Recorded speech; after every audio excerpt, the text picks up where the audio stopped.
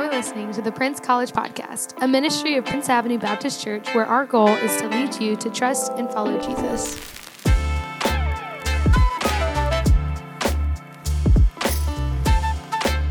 Well, I am really excited to see you. I've been looking forward to this night for a couple of weeks now. We had to delay our start because we had a church-wide night of worship and prayer last Wednesday, which was awesome. It was great to see so many of you there. But I'm really, really thankful that you've chosen to join us here tonight. If you're new with us, I just want to introduce myself. My name's Adam, and I'm the college pastor here at Prince. Absolutely love getting to do what I do. I love these nights. I love these opportunities to gather together. And if you are kind of joining us for the first time, or perhaps you've been once or twice, I just want to get this out in front. Like what you need to know about us from the get-go is that we are a Jesus people. We are passionate about Jesus Christ. What we say here at Prince a lot is that we desire to be a people who are passionate about experiencing, enjoying, and expanding the presence of God to our neighbors and to the nations. What that means is that we believe that God is someone that we can actually know, and that we desire to be in personal relationship with Him and to know Him, to walk with Him, and to join Him at work here in this world. That is who we are. That's what we're about here at Prince. The way that we've said that a lot this year as Prince's college ministry, we kind of adopted the banner for the year that we want to be a city on a hill. Some of you have those t-shirts, you've repped that, you've seen that around campus perhaps, that we want to be a city on a hill. We take that language directly from Jesus himself. In Matthew chapter 5, there's recorded a conversation where Jesus is instructing his disciples and his followers in what's called the Sermon on the Mount. And in Matthew 5, verses 14 and 16, Jesus says to a group of his followers, he says, "You are the light of the world. A city set on a hill cannot be hidden, nor do people light a lamp and put it under a basket, but on a stand, and it gives light to all who are in the house. In the same way, let your light shine before others so that they may see your good works and give glory to your Father who is in heaven." And that is what we want to be about.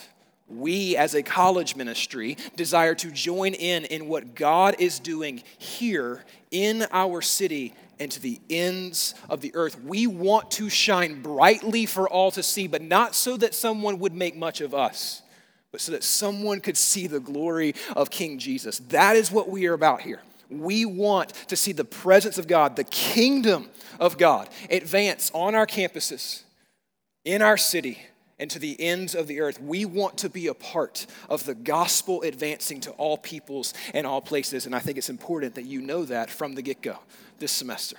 That's who we are. That's what we are about here at Prince. I spent a lot of time thinking about that just over the break. It's been like over a month since I've seen a lot of you. And I thought about that over the past several weeks, and just my honest desire for you to step into that, for us to step into that. Like, I desire for us to be a people who are passionate about that, chasing hard after Jesus, walking with Jesus, and being a part of what Jesus is doing in this world. I believe wholeheartedly that that is what you were created for, and I want you to step into that. That's why we're here. That's why we gather in spaces like this. This is not just another routine thing that we want to put on the calendar. This is a moment where we come and we rally together so that we can continue to be the people that God has called us to be. That's what I want us to be about this semester more than ever. And because of that, we're starting a brand new series tonight through the book of Philippians. And we're calling it Citizens of Heaven. And there's a reason for that. We're taking that language directly from the book of Philippians itself. We're going to get there later in the semester, but in Philippians chapter 3, verses 20 and through 21, it says this.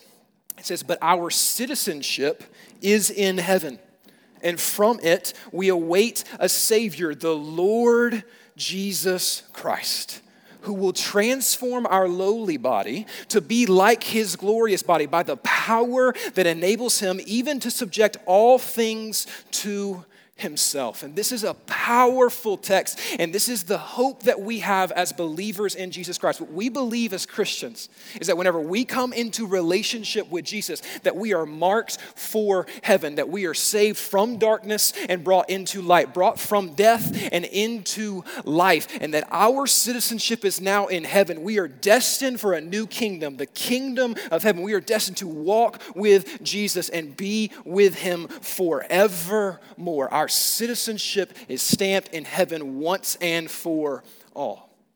But here's the deal, and here's what I want to talk about this semester. That reality, that our citizenship in heaven, it should not just impact our eternal destination. It should impact the way that we live right here and right now. The fact that in Christ Jesus you are made a citizen of heaven, it should not just impact your eternal destination. It should impact the way that you live right here and right now. I was thinking about this just a couple of weeks ago as I was preparing for this series, and the analogy came to my mind. Some of you have experienced this. How many of you have traveled to a foreign country? Just by show of hands, how many of you have traveled to a foreign country? A lot of you. That's awesome.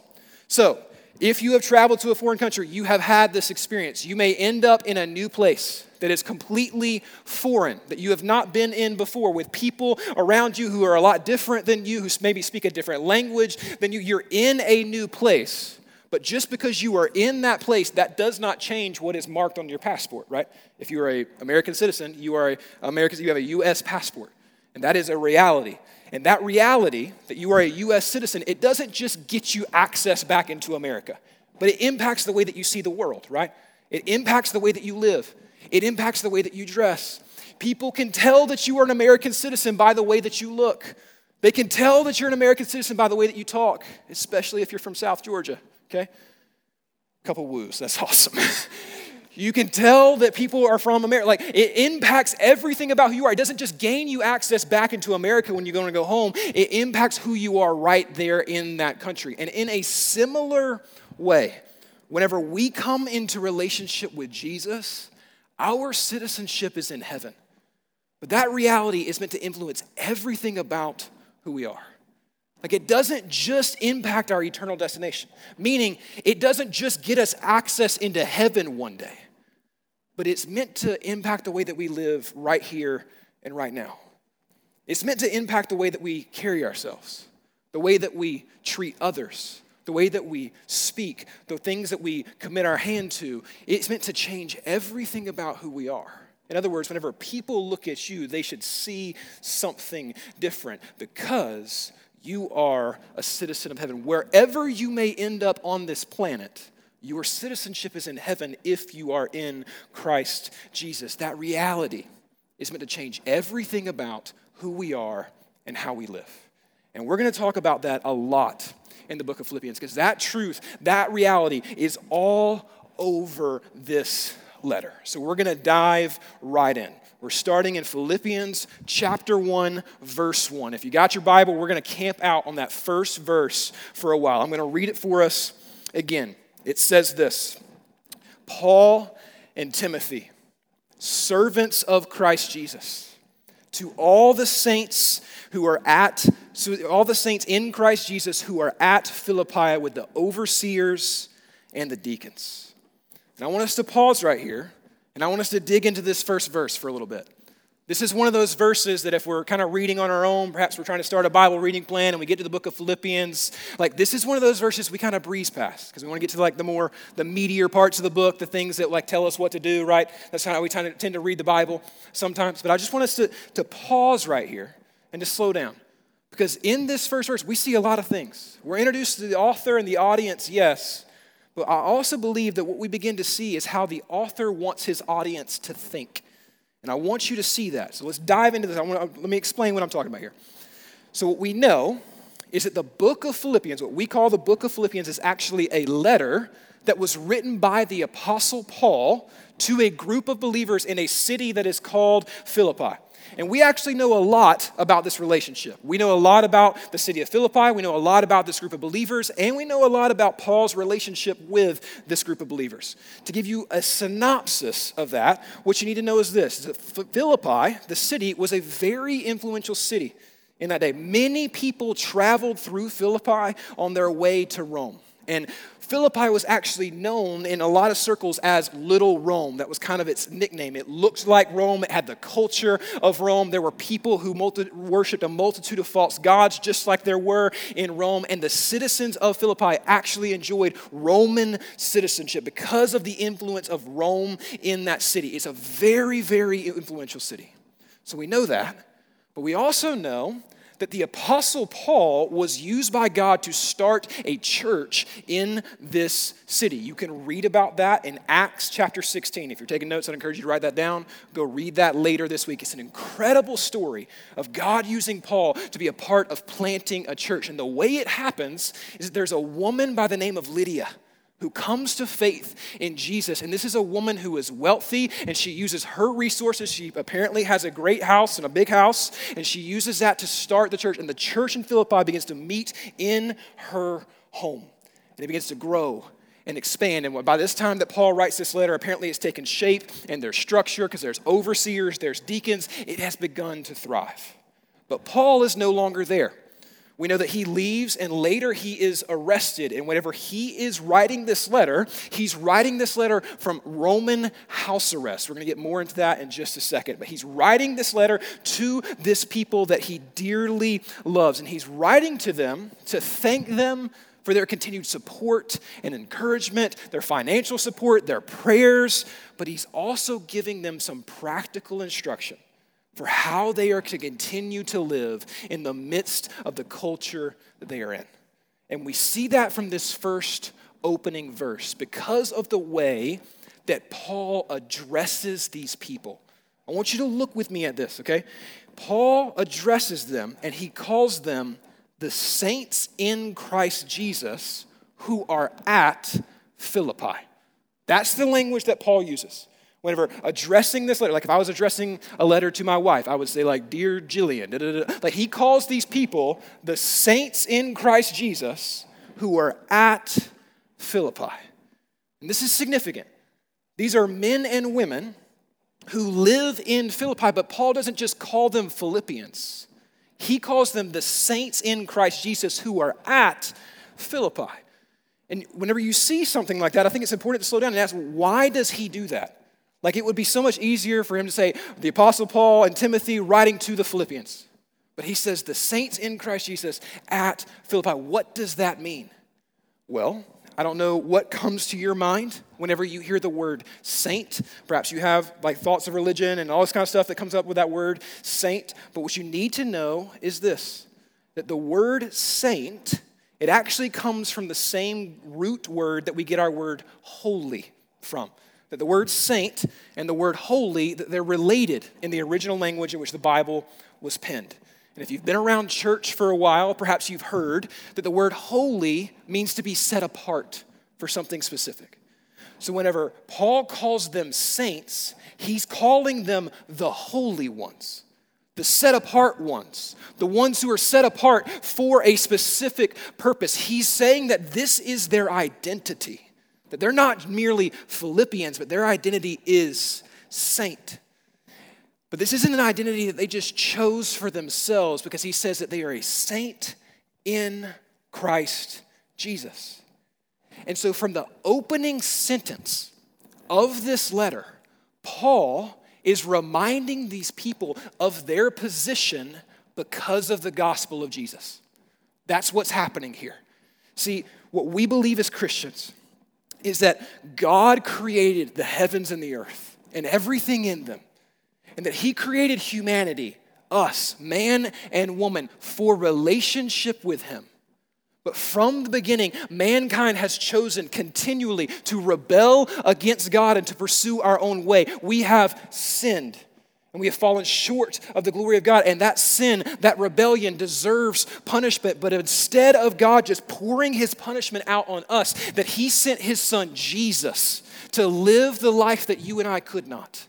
to die the death that we deserved. Our wrongdoing deserves just punishment, but Jesus stood in our place. He died on the cross, and 3 days later rose from the grave, defeating sin, defeating death, so that we may be forgiven and step into relationship with God. And whenever that moment happens, we are rescued from a story of death, and we are placed in a story of life. We are headed one way towards our own destruction, and then we begin to head towards new life. That is what happens whenever we come to faith in Jesus. And so what Paul is reminding these people is that they are saints. They are the holy ones, chosen for a specific purpose, not because of anything done by them, but because of the one who sacrificed everything for them. That's in verse 1. That's so much packed in here. They're headed in a completely new direction in life.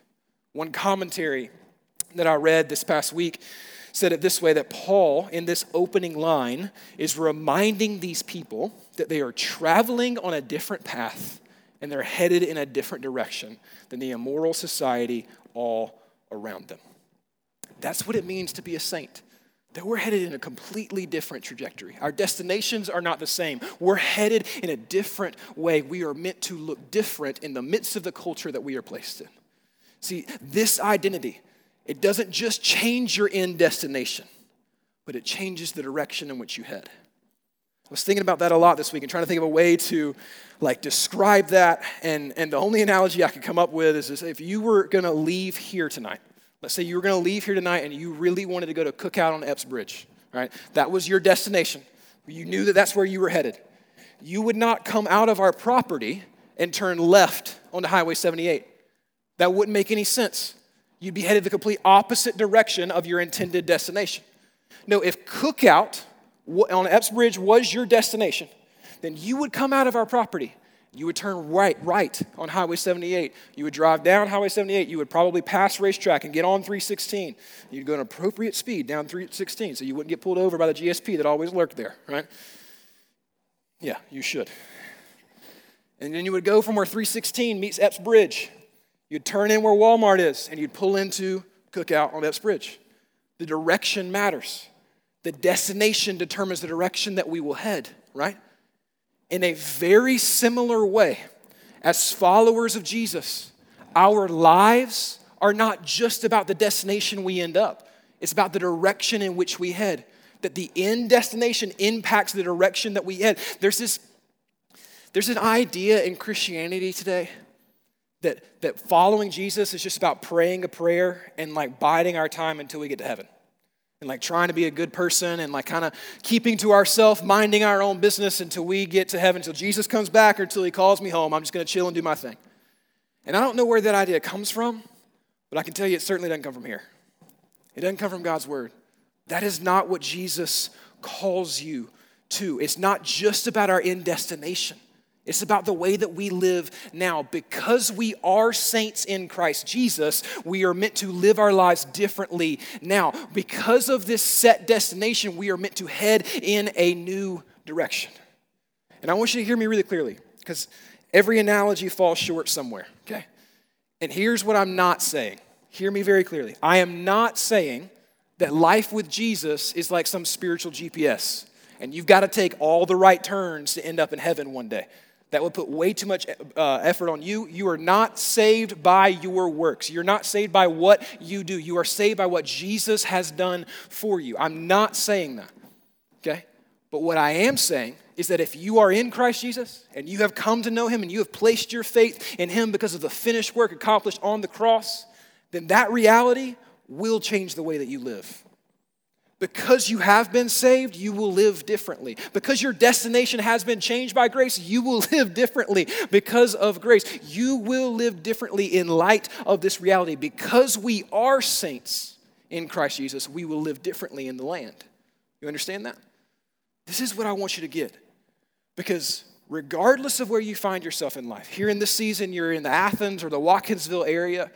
Later in life, you may end up all over the world. You may be a doctor, a person of business, an educator, a husband, a wife, a father, a mother. You may be all kinds of things. You may have all kinds of different identities, but all of those identities are secondary to the primary identity that if you belong to Jesus, you are a saint in Christ. That identity doesn't belong to just a special few within Christianity. It is true of every believer. You are the holy ones in the land. And as a result of that, you are meant to live your life differently. Because you're a citizen of heaven, you're meant to reflect the character of heaven. You're meant to reflect the character of the King. That is who you have meant to be. Our lives are meant to be lived in this pursuit. As we walk with Jesus, as we spend time with Jesus, we're meant to become more and more like him, becoming the people that he has called us to be. The rest of the book of Philippians is going to flow from that reality. This is just verse 1. I promise not to take that amount of time on every verse that follows, okay? But I wanted you to get that from the get-go. I wanted you to see this in the first place because this is a large part of why I wanted us to study this letter together this semester. My desire for us, I want us to be a people who consider not just our end destination, but our direction here and now. You understand that? Like if we're going to be that city on a hill, if we are going to be those people who shine brightly for the glory of the Lord, if God is going to use us for the advancement of the gospel on the campus of UGA, UNG, Oconee, and to the ends of the earth, then we must give careful consideration to the way we live our lives now. Because we have been saved by grace, we're meant to live our lives differently. We are the saints in the land because of Christ Jesus. And Paul is going to show us this throughout the book of Philippians. He's going to show us how we are meant to live. And he starts that right here with what Bailey read for us a moment ago. Philippians 1, verses 3 through 11 is filled with a lot of things. Paul talks about a lot of things. For our purposes tonight, I've tried to boil it down to two categories. What we see in these 8 or so verses, in verses 3 through 11 of chapter 1 of Philippians, is we see an expression of genuine love and a prayer for continual progress. We see an expression of genuine love and a prayer for continual progress. Let me show you what I mean. In this book of Philippians, this letter written by the Apostle Paul to the people in Philippi, we see Paul show his genuine love for these people, perhaps more so than any other book that Paul writes. I mentioned for you a moment ago that Paul is in prison while writing this. He's in house arrest in Rome. And what that means, we're going to get into this more next week, but what that means is that Paul spends the majority of his time literally chained to a Roman soldier. They would have chains that were about 18 inches in length and that he would be chained to a Roman soldier at almost all times. This is his lived experience as he pens these words. But as Bailey read those words a moment ago, my guess is there's no way you would have ever known that if you didn't have that backstory. Why?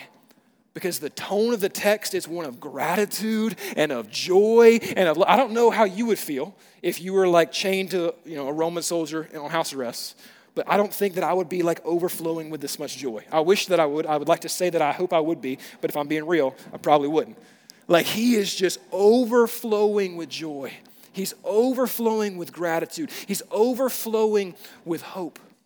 You can tell so clearly that Paul loves these people that he's writing to. Like just look at some of the words here. Philippians 1, 3 through 5.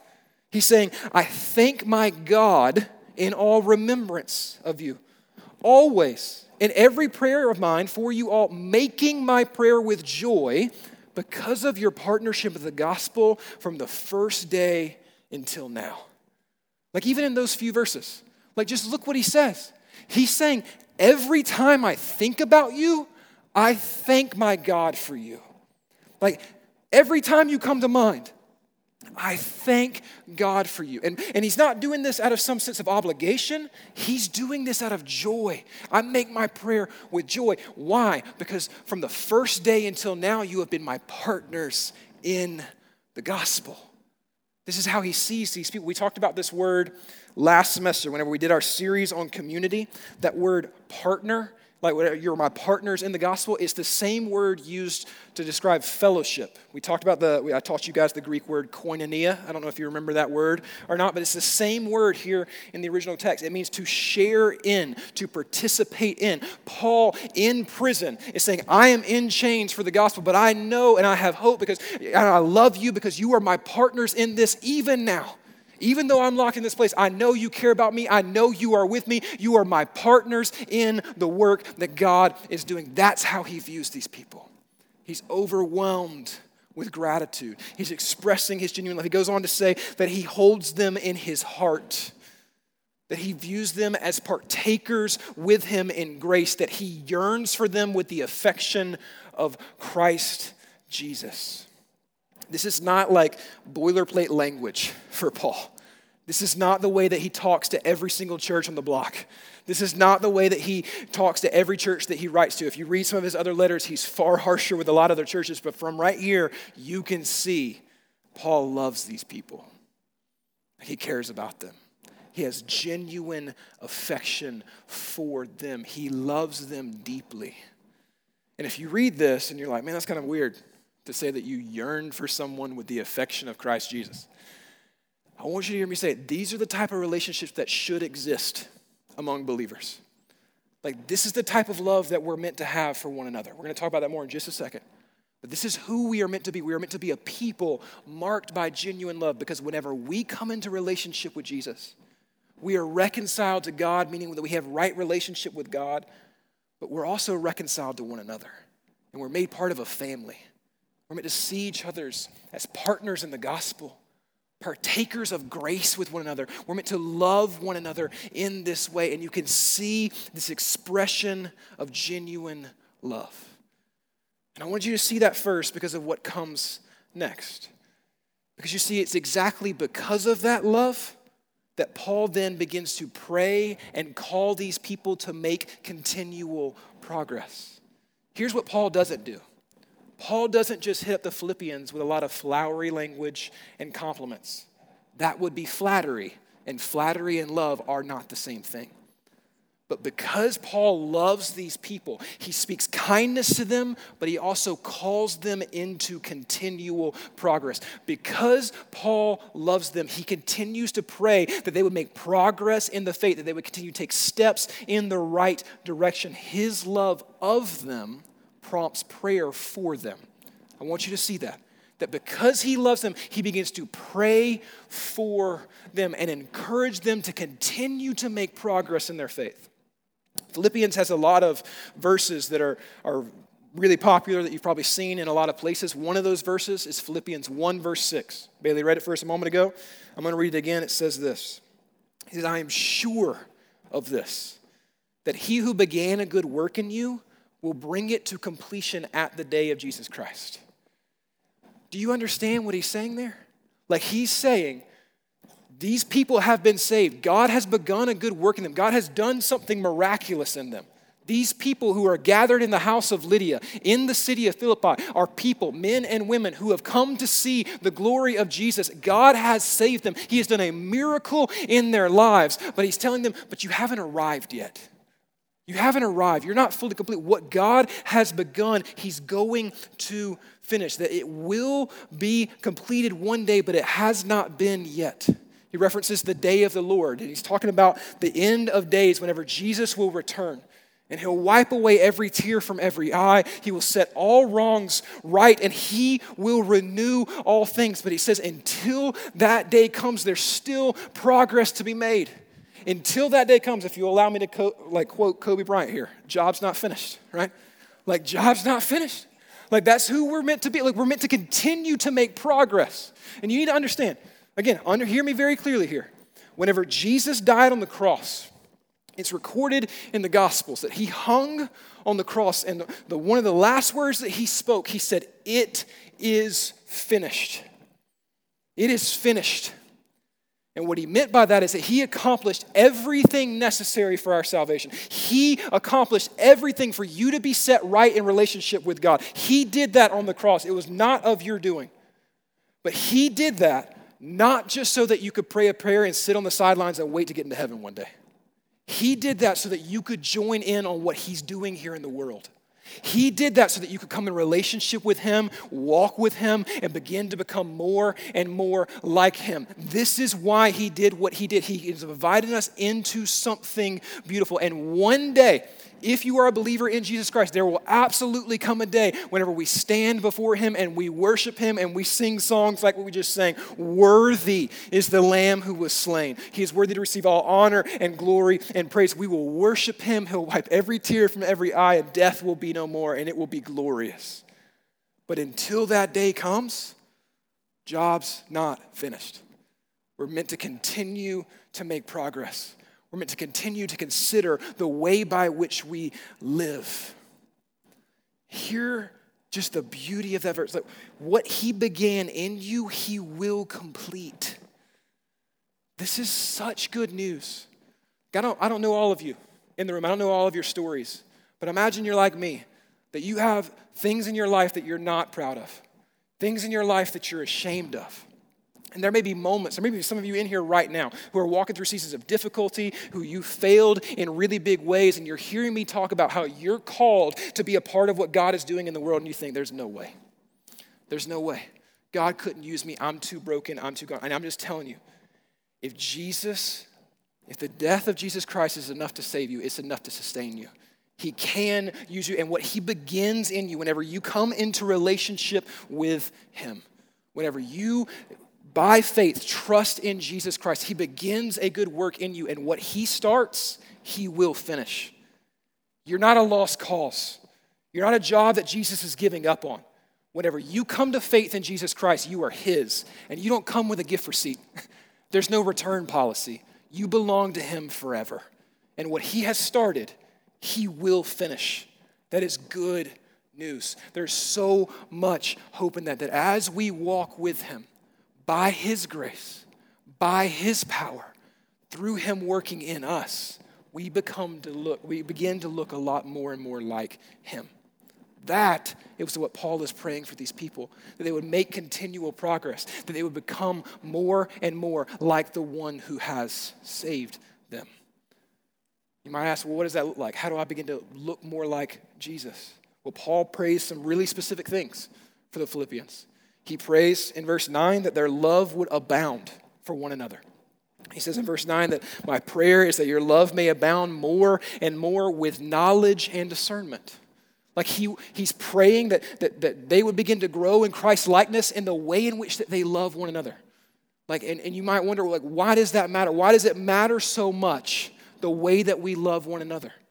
Well, the answer to that is that one of the primary ways that we show our love for the Father is by the way that we love his people. I was thinking about that a lot over the break. My younger brother, his name is Jacob. He's 2 years younger than me. He and his wife, Lindsay, had a baby boy about 4 months ago, whose name is Titus. And Titus is an adorable little child. And we got to spend some time with him over the Christmas break. And you know, I love my younger brother. Some of you have heard me tell stories about Jacob. Like, I'll go to war for Jacob. Like, I've told him time and time again. I've shown him that I love him. But just imagine with me for a second that I'm hanging out with Jacob one day.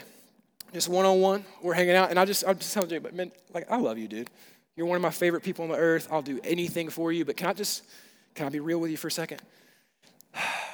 Like, Titus, just not my favorite. Like, I get it. He's kind of cute. Like, but I just can't really stand him. Like, can we just hang out, just you and me from now on? How do you think that's going to go? It's going to go terribly, right? Why? Because there's no separating Titus from my brother. Because Titus is my brother's son. And so, in this season of life, one of the primary ways that I demonstrate my love for Jacob is through the way that I love his kid. You understand that? Like, I love Titus, my nephew. But Titus, not just because he's a cute little baby boy, but because I love his father, right? You understand? Like, Titus doesn't know who I am. Right? Like, he's cute and everything, but he has no idea who I am. I love that kid, not just because he's cute, but because I love his father. And so out of love for Jacob, I love his child.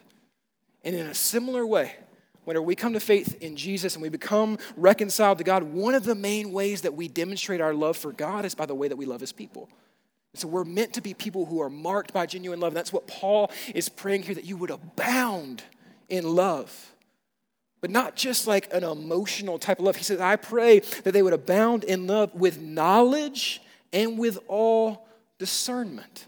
Like he's praying that we would know how to love one another well, that we'd have wisdom in the way that we love. Another commentary that I read this week, I'm hitting you with a lot of commentary quotes this week, but it said this, that this is not just like a mere head knowledge and facts. It means having a heart understanding of people's lives that knows their deepest need and how we can meet those needs. Paul is praying that the Philippians would not just become smarter, but wiser in their care for one another. Compassion rather than cognition is his prayer. Like he's praying that we would know people well and be in each other's lives and walk life on life with one another and live together and love one another well, that we would abound in love. That as we become more and more like Christ, we will abound in love. Paul continues and he prays that these people would be pure and blameless. He says in verse 10 that you may approve what is excellent and be pure and blameless for the day of Christ.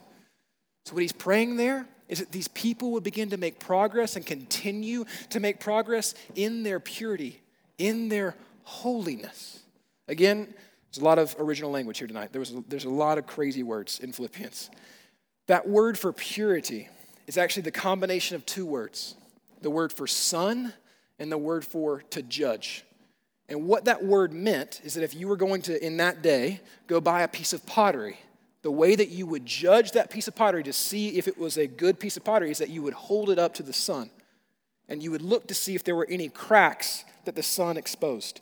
That if light was shining through, you knew that there was weakness in the piece of pottery. You understand? But if you held it up to the sun and it was solid and no light shone through, you knew that it was solid all the way around.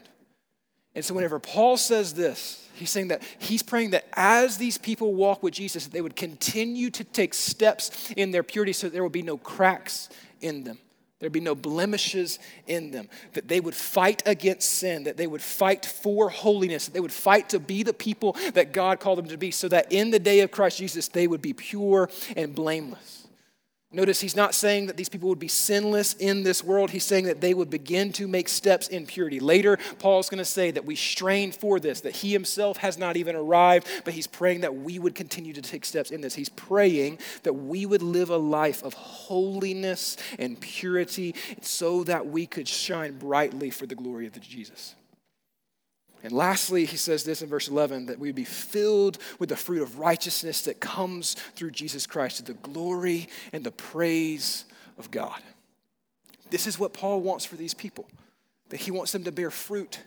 He doesn't want them just to sit on the sidelines. He wants them to participate in what God is doing, to be a part of what God is doing, to bring glory to Jesus. So here, in this opening few verses of this book of Philippians, what we see the Apostle Paul do is that he reminds these people of their identity.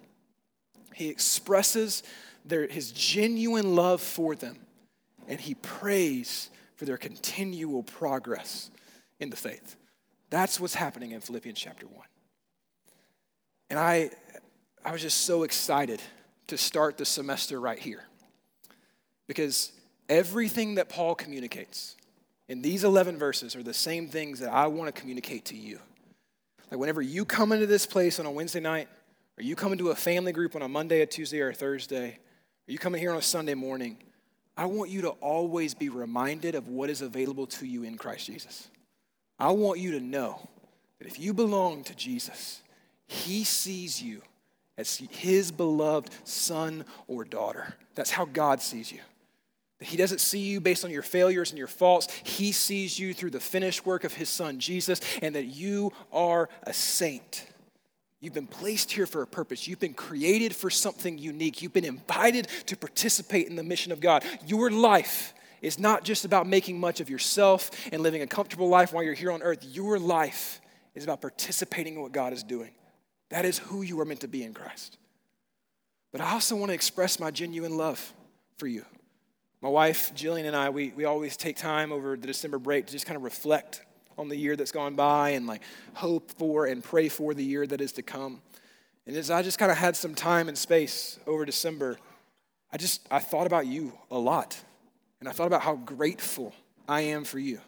Like whenever I think about this, what we get to do, I am overwhelmed with gratitude. Like last semester was filled with so many amazing things. These nights have been so powerful and so encouraging. And it's been amazing to me to see so many of you respond to what God is doing in your heart. Your family groups have been filled with so many incredible conversations, and seeing you guys grow has just been one of the greatest joys of my life. I love you, and I just consider it one of the greatest joys in my life to partner with you for gospel advancement in this city. I love Athens. I love the University of Georgia and UNG, Nighthawk Nation, baby. I love you. I love all of it, and I love being a part of the kingdom of God advancing here.